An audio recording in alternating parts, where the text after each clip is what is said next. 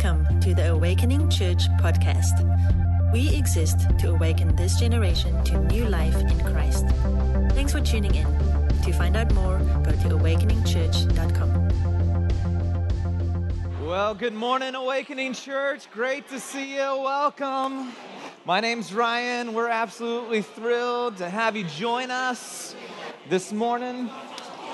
We are actually kicking off a brand new series this morning called Relational Intelligence. And as a church, we're spending the next several months together talking about wisdom and how to navigate life wisely according to God's design. And so for the next 6 weeks, we're going to be talking about relational intelligence, and our groups are going through some parallel content with that. In March, we'll kick off a series through the book of James. And so James is the wisdom literature of the New Testament, incredibly practical, powerful book. And so we'll do a bunch of series and teach through that entire book, while our groups will be going through the Old Testament wisdom literature, Proverbs and Ecclesiastes and some of those, as we want to grow in how to live wisely today.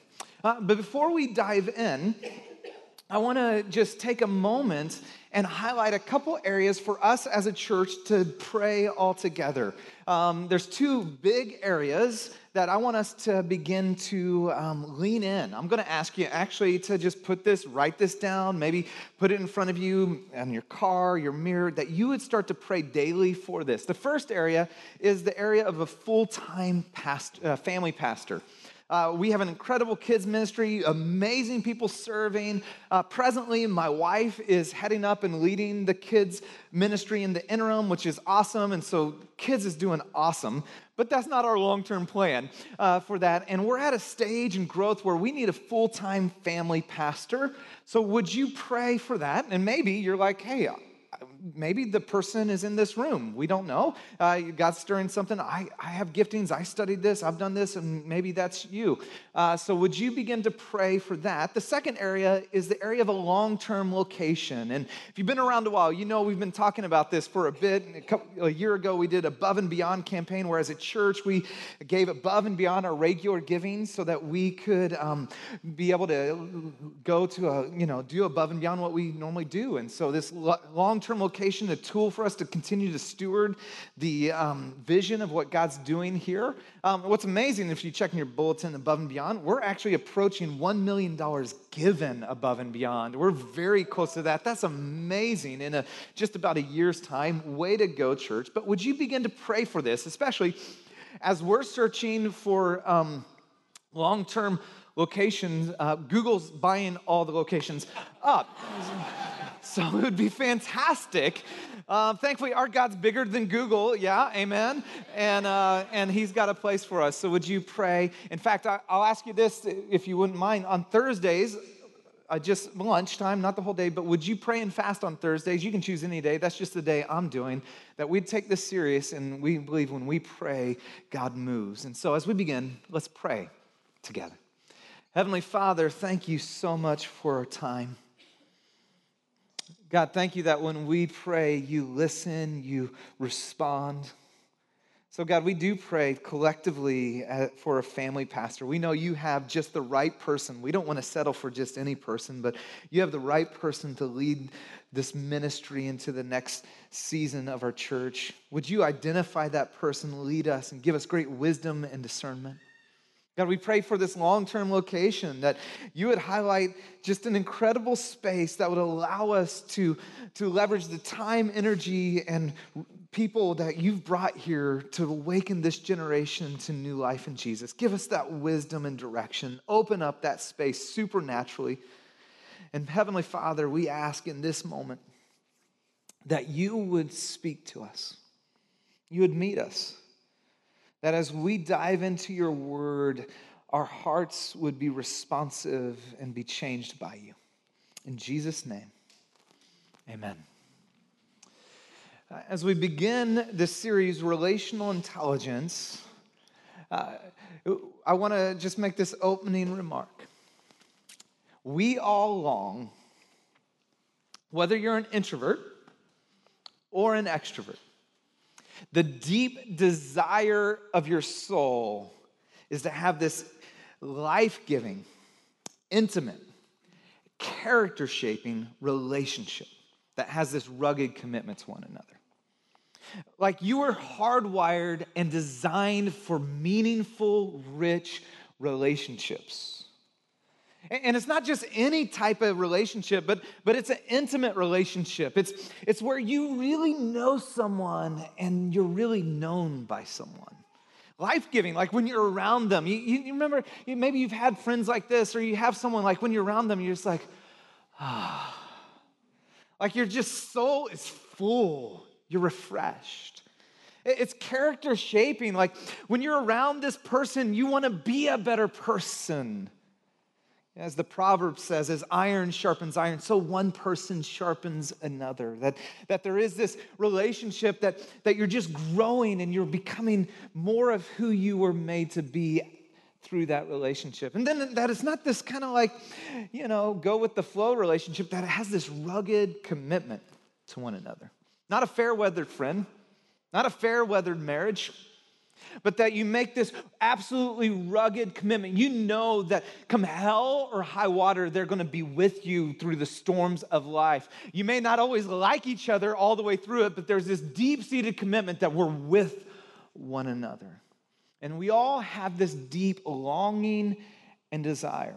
And the question is simply, how in the world do we get that kind of relationship? Right? How in the world do you get that type of friendship? That's life-giving, character-shaping, that you're really known and you know them. How do you get that type of marriage? Life-giving, intimate. And the minute I said intimate, many of the guys' minds went to sex. You're like, really? Intimate sex? Well, you can talk about that too. But where you're really known. How do you get that type of relationship? And here's what I would say, is in our culture and in our day, we do not need more relational information. It's everywhere.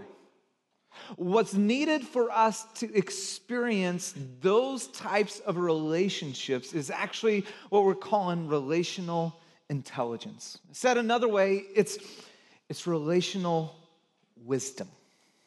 See, we live in a world that is absolutely overwhelmed with information and yet starved for wisdom.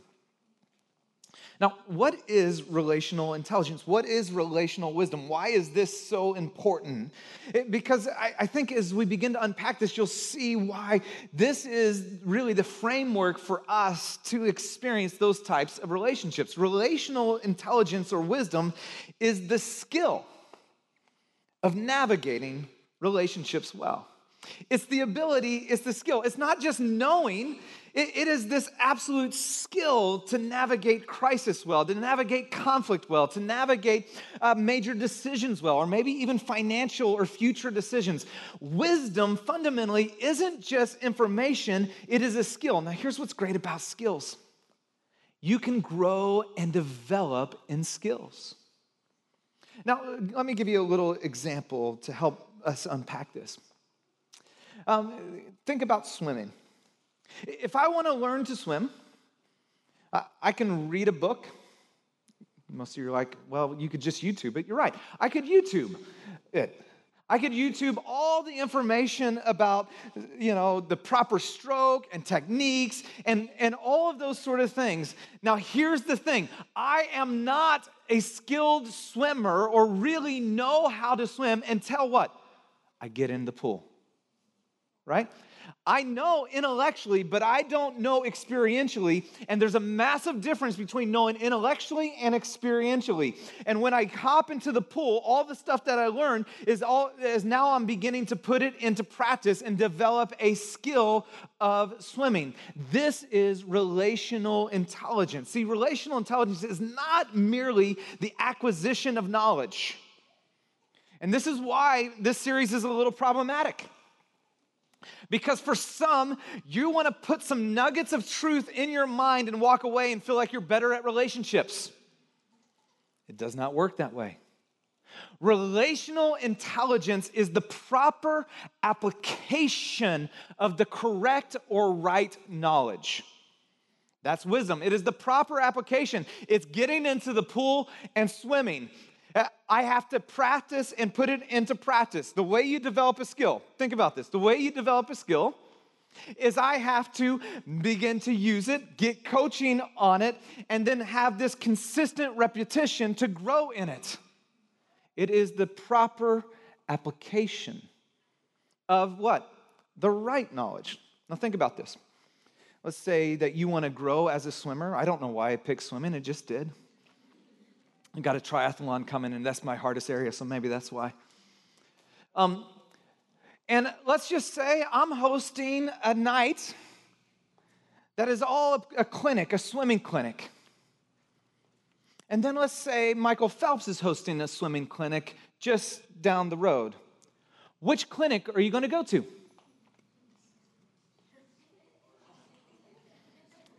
Not mine. Why? Because I'm not the most decorated Olympian of all time. I'm just a guy that can swim. Michael Phelps has the right knowledge. That if you really want to learn the skill of swimming, I would go to his, and I would close my clinic down and go to his as well. Now think about this. The God of the universe who hardwired you and created you and actually understands how relationships were fundamentally meant to be designed and operate says, I want to give you the skills and help you grow in this. And we need to then begin saying, okay, you know what? I think I'll take your advice. This is a bad way to say it, so I'm sure I'll get a few emails from this. That's okay. God is the Michael Phelps of relationships. Like, you can't compare that way. I know it's a bad illustration, but you get it. You see, it's not merely the acquisition of knowledge, it is the application of the right knowledge. And so here's what our series is really fundamentally about. Our series is we live in a world filled with sound bites and relational advice that we just tend to swallow whole. Never really evaluating, is it true? Is it good? Or is it wise?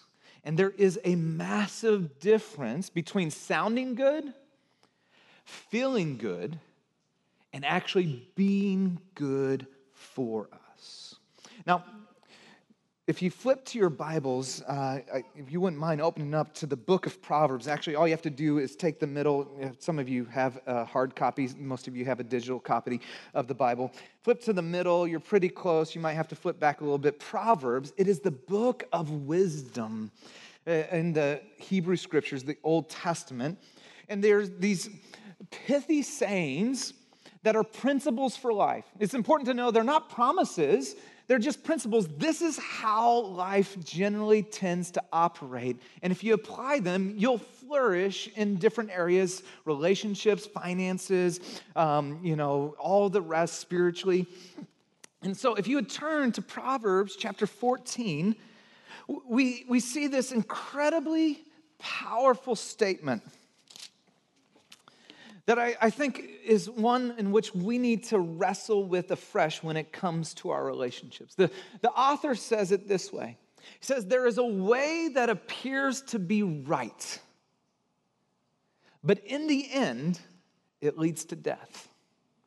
There's a way that feels good. There's a way that sounds good.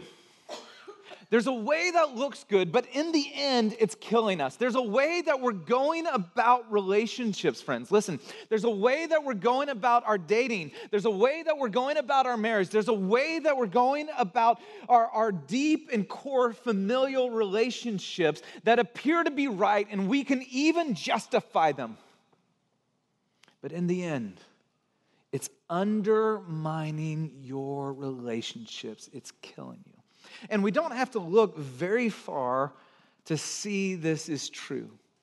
In fact, let's just step back for a moment and look at the state of relationships in America. Think about marriages. In America, there's this growing pessimism in finding a love that will last a lifetime. Fewer and fewer people are actually getting married. And you think about it, if you look around, and if on average 40-50% of all marriages end in divorce, well, there's a good reason to be pessimistic about marriage. Like, hey, man, you got a 50-50 shot? I don't know about that. Let's think about friendships. Friendships, we live in the most socially connected time, and yet people are more disconnected than ever. Americans are friendly but lonely, according to the Barna Research Group. Gen Z has been identified as the loneliest generation. Wow. Gen Z that has grown up as a digital native, always been connected, and they're just hoping and coping and trying to make it through. It breaks my heart. These are the teenagers and the early college students in our church. We've been identified as the most lonely generation. In fact, this is across the board. 1 out of 5 Americans have no person they can talk to. Socially connected, but completely disconnected. Let's look at family. The average family spends 37 minutes of quality time together. And then some families will go, well, that's a lot of time. We just hope to get that amount of time. 37 minutes, wow, where do you get that time? And maybe it's just the car drive, because when you're in my stage of, parenting, I have 2 teenagers and a elementary school. All we are unpaid Uber drivers for our kids. Just drive them from one thing to the next. And yet, true, someone's over there, true, that's true. The average adult spends 3 hours on social media per day. Andy Stanley, pastor and author, had this incredible, poignant statement about the families.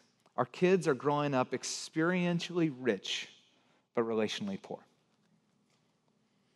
In fact, as parents, don't we want to give our kids the experiences that we weren't able to get? And so we spend so much money and effort and energy to give them all these experiences and to keep them from experiencing the bad things we experience, which are, the things that help shaped us into who we were made to be anyways. And yet they're growing up relationally poor. Or let's look at dating in America. Online dating has become the dominant way people connect, and there's nothing bad with that. In fact, a lot of great things about that. Over half of all singles have created a dating profile. The great majority of people find dates this way. It's interesting, only 2% find dates in the church. I'm hoping, we're a church, 60% single, we change that percentage. This is a great way to find a mate. Look to the person next to you and go, hello, future spouse. No, that's awkward. That's awkward. Don't do that. We'll talk about a better way. You will not get a date that way. Here's what online dating, though, has helped produce in our consumeristic culture: a swipe right, casual, non-committal hookup dating culture. The rules of dating are always shifting. Technology and how we interact and what's, do I respond? Is it the 48-hour rule? Is it the 72-hour rule? I don't know when to text him back. Do I wait for him to text? I don't know. And so as a result, singles report to being extremely confused. Gen Z and millennials, however, still long to find a love that lasts. Gen Z and millennials say, yeah, that intimate, life-giving, character-shaping relationship that has this rugged commitment, that's what we want. And here's what's amazing. In a hookup culture, only 9% of singles really want to date casually. The vast majority say, no, we want a real significant relationship. And here's what we have to face. How we're going about relationships is not working. There is a way that appears to be right, but in the end, it leads to death. There's a way that looks good, may even feel good, certainly sounds good, but ultimately is undermining the very desired relationship that you long for. Now, some of you might be wrestling with me a little bit and going like, okay, Ingram, if relational intelligence or relational wisdom is so great, why isn't everybody doing it? Well, I'm so glad you asked. Thank you. Let's talk about, I believe there are two main challenges with relational intelligence and why this is looked past in our culture. The first challenge with relational intelligence is it's countercultural. It's completely countercultural. This is not the way everybody friends. This is not the way everybody dates. This is not the way everybody does relationships. Let me just say this real quick. If you like the results that everybody else is getting, then keep doing what everybody else is doing. If you don't, you might want to consider relational intelligence. Now, this is just a news flash. It might shock some of you. Following Jesus is countercultural. Christianity, from the very beginning, not just like in our day, from the very beginning is completely countercultural. In fact, Paul, the apostle, when he's writing his letter to the Romans, which is this incredible letter, the first 11 chapters are unpacking the mercy and the grace of God. Like, this is what Jesus has done for you. And then verse 12, he shifts. In light of all that God has done for you, and then he says, therefore, offer your bodies or present your bodies as a living sacrifice. This is your spiritual act of worship. And then he says this great line, do not, say it with me. It's even up there behind me. You could have done it. I mean, come on. 3 of you got it. Do not conform to the pattern of this world. That word conform literally means to be molded.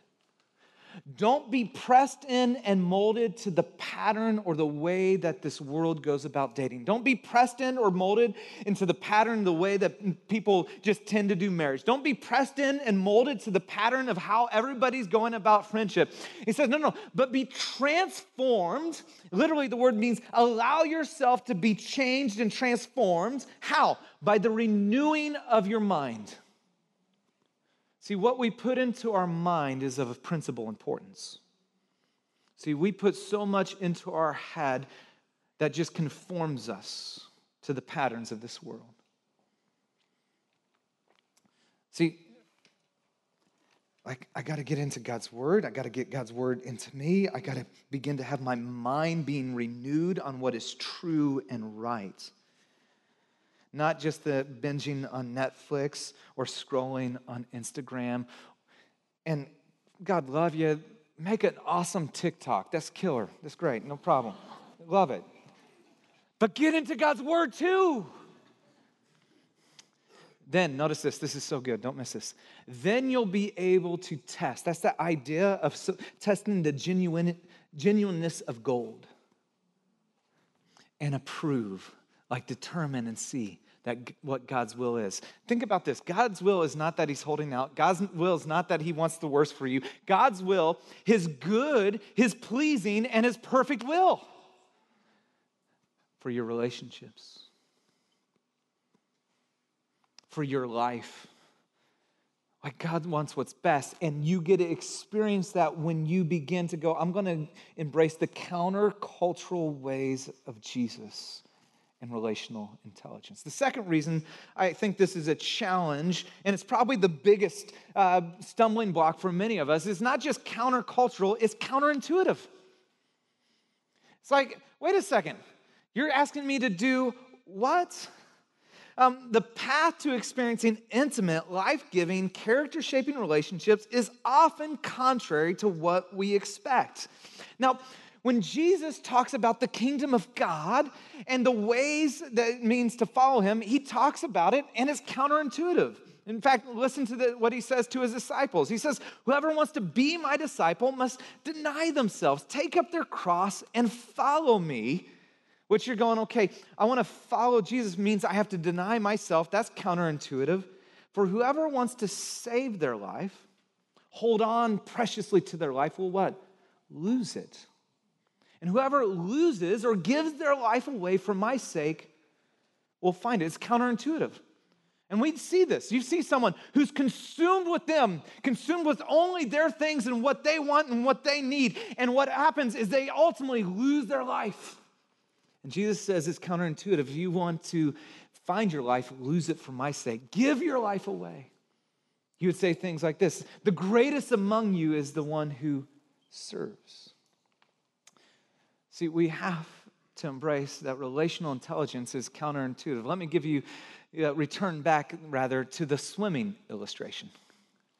There are principles of swimming that are completely counterintuitive, aren't they? Remember back to when you were learning to swim? Can you think back there? And maybe some of your kids, or you can think back to when your kids were learning to swim. And one of the principles of swimming is to swim well, you have to put your head in the water, right? And you ever seen like a small kid really try to get this? It's just so like, I need to do what? No, our fight and flight response tells us, do anything but put your head in the water. I put my head in the water, I drown. That is a dumb idea. Hello. And no, it says like, you know what? It's counterintuitive, but when your head is up, what happens? Your body goes down. And at very best, you can doggy paddle with the best of them. But you never will swim well. I have to put my head in the water, it allows my body to float, and then I'm able to develop the skill of swimming. It's counterintuitive. And some of you are like, what's wrong with this doggy paddle? Nothing. I just have never seen it utilized in the Olympics. It's completely counterintuitive. And so, in our series and over the next few weeks, what we're going to look at is the relational advice that we tend to swallow whole and then go to God's word and go, okay, what do you say and what is it for us and how do we begin to respond to navigate relationships well? Next week, we're going to look at just follow your heart. It's the most often, advice we give. It's not just for relationships, for your future. It's all over the place. And go, okay, just follow your heart. And how do we begin to unpack that? And what is navigating relationships well? We're going to look at the idea of love is all you need, or it's just physical. Or as we close out the series, we're going to look at this one. And this is going to be so important. Don't miss this week. You deserve to be happy. And by the way, that bit of advice has shipwrecked more relationships. And so, would you spend the next few weeks and lean in with us as we talk about what does it look like to navigate relationships well? For the remainder of our time, what I want to do is look at an American relational belief that has informed much of the relational advice that we've accepted. And the American belief goes something like this: I have the right to go about relationships however I desire and still get the results I desire. As Americans, we're all about our rights. Freedom, I have the right. Nothing wrong with that. In fact, many of you moved to America for those rights and those freedoms. And it's like, I have the right to. Don't tell me what to do. I have the right. I have the right to go about relationships however I desire. And still get the results. What's the result? An intimate, life-giving, character-shaping relationship that has this rugged commitment to one another. I have the right to do friendships however I desire. Whether it's being disconnected or just reaching out when I need you and still get the results that I desire. I have the right to do relationships at the workplace however I desire, whether I'm engaged or disengaged, and still somehow get the relationships that I desire. I have the right to date however I desire. My wife and I were watching the opening episode of The Bachelor. Don't judge. It's fine. Your pastor watched The Bachelor. It's cool. I love the first episode, by the way. I know some of you just totally questioned the whole sermon from this point on. The first episode's amazing because Bachelor Peter shows up and 30 women, and the introductions are always so fascinating. I just think it's hilarious. My wife doesn't like watching it with me because I give unhelpful commentary throughout the entire time.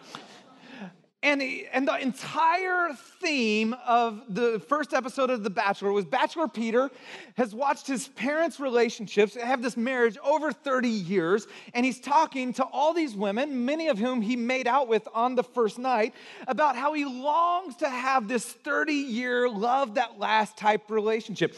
Even to the point where this was one of the most awkward moments I've ever seen on Bachelor TV. Yes, I've watched a few other episodes, seasons past. And I'm not so sure at this point if this is an illustration or a confession. Where the very first date, he takes a woman, think about this, a woman he met the night before, to his parents' renewal of their vows, not staged at all, and then talks about this love that he longs to get that will last a lifetime. I have the right to date 30 women at the same time, sleep with many of them, vote them off the island like Survivor, and then sit with the winning contestant, woman, watch the entire episodes back of how I did relationships with 30 other women, and then still get the results of love that lasts a lifetime. See, we buy into this, and three of you, more of you, you're like, no, there was some that lasted. There were some that lasted. I have some odd web searches this week in this whole thing, but I've researched how many that lasted. And it was like 2 from The Bachelor. They had to go out to people who met in the filming of The Bachelor and producers who've gotten married just to expand out their concept. See, we buy into this because it sounds good. It feels good in the moment.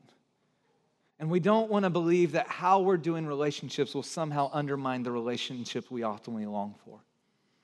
2 or 3 verses later, the author of Proverbs, from our proverb that we said, there's a way that appears to be right, but in the end leads to death, says this: the simple believe in everything, but the prudent give thought to their step. The simple believe anything. Now, what is the simple? The simple is a young person who is untrained morally or intellectually and therefore gullible. They're naive. They just take in whatever they hear and go, yeah, sounds good, I'll do it. Yeah, of course. The prudent, however, you see that? The simple believe anything, but the prudent, what do? They give thought to their steps. See, the prudent understand that all of life is connected. The prudent understand that your past decisions not only follow you into your future, which they do, but they actually direct your future. And so the prudent give thought to their steps. Now, this is what the prudent understands. When I take a step, it moves me in a particular direction. I take a step forward, I take a step back, I take a step to the side. I am moving in a particular direction. When I put multiple steps together, now I am moving along a particular path. I'm headed in this direction. And here's what we know about every road, every path. You can test it when you leave. Every path, every road has a destination. It is taking you somewhere. No, Ryan, life's all about the journey, not the destination. Fantastic, you're still headed somewhere. See, the prudent understand, as I'm making these steps and taking these steps are taking me somewhere. And I understand that all of life is connected. And so I recognize that there is, even though I'm enjoying the journey right now, there is results or destination that I'm headed towards.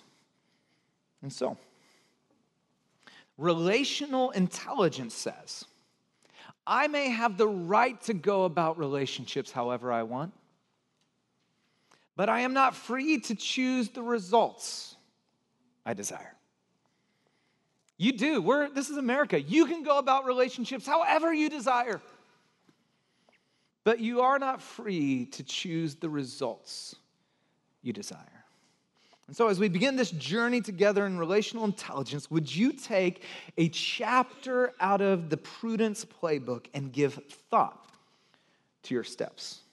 See, our tendency actually, culturally, is not to give thought to our steps, but to give thought to other people's steps, critique other people's steps, talk about their steps and why they shouldn't do what they're doing.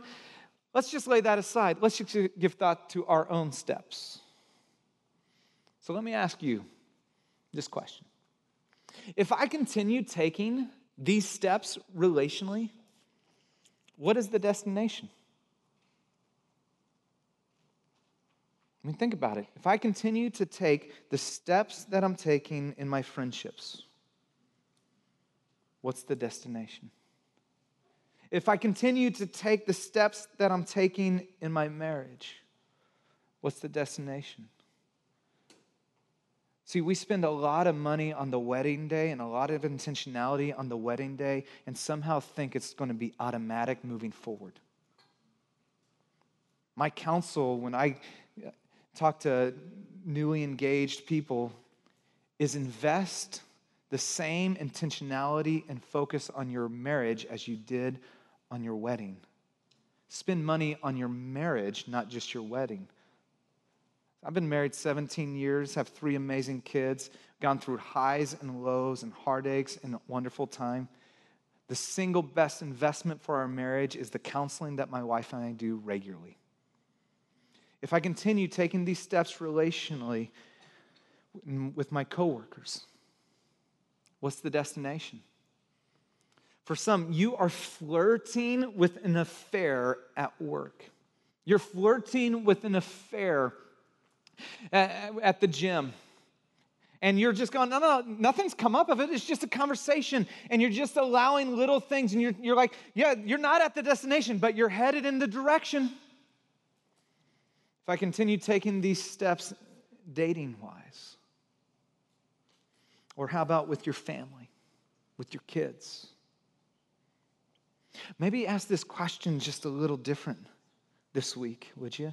If I continue taking these steps spiritually, what's the destination? Like, how's your time with God? Is it leading you closer to Him? What if I continue taking these steps sexually? What's the destination? Or financially? Emotionally? Maybe you just keep giving your heart, or maybe you're withholding your heart. You're keeping your heart from people. How about vocationally? And for some, the way you're going about your work is undermining the long-term relationship and impact with your kids. In Silicon Valley, it just undermines all of that. And the never stop, always go, high achieving. And some of you are running and going, and you never see your kids, all with the mode of, I want to have a better life for my kids. Your kids just want to have a life with you. If I continue taking these steps relationally, what's the destination? Now, for some, you're wrestling because you're like, okay, Ingram, what about if you've already taken a lot of steps down those paths? What if you've taken a ton of missteps? What about me, where I'm at? Think back to that definition I gave us earlier. An intimate, life-giving, character-shaping relationship that has a rugged commitment to one another. I don't know where you're at in this room, but here's what I do know. Jesus has made a rugged commitment to you. It was displayed on the cross. And He said, I don't care where you're at, what you've done, what your background is. I have made a rugged commitment that says, I'll go to any lengths to bring you into relationship with me, to bring you into my family on the cross. That's what we celebrate at baptisms. And so instead of running from God, feeling this voice of shame and guilt like you're not good enough, you just simply run to him. You just confess like, God, I need you, and you already paid for all this, and you knew I was like my brokenness, and you said, I'm going to take care of it, and you want to welcome me home. And so instead of going like, man, I'm just no good, I can't do this, and we get into that just negative self-talk, go, no, my God already did this, and so I'm going to run to him. I love the person, I don't know who said this, is though I cannot go back and have a brand new start, I can start today and have a brand new end. And that's true for you because of the cross. I like how C.S. Lewis said it. He said, we all want progress, but if you're on the wrong road, progress means doing an about turn and walking back to the right road. In that case, the man who turns back soonest is most progressive. This morning, would you give thought to your steps? And would you say, maybe you're down the road, help. I have the God who's made the rugged commitment to me, who loves me unconditionally and has invited me, and I'm going to realize I'm going that direction. I'm stopping, I'm coming towards you, and there's no shame, there's no guilt. It's just, come to me, loved one. He says, welcome home.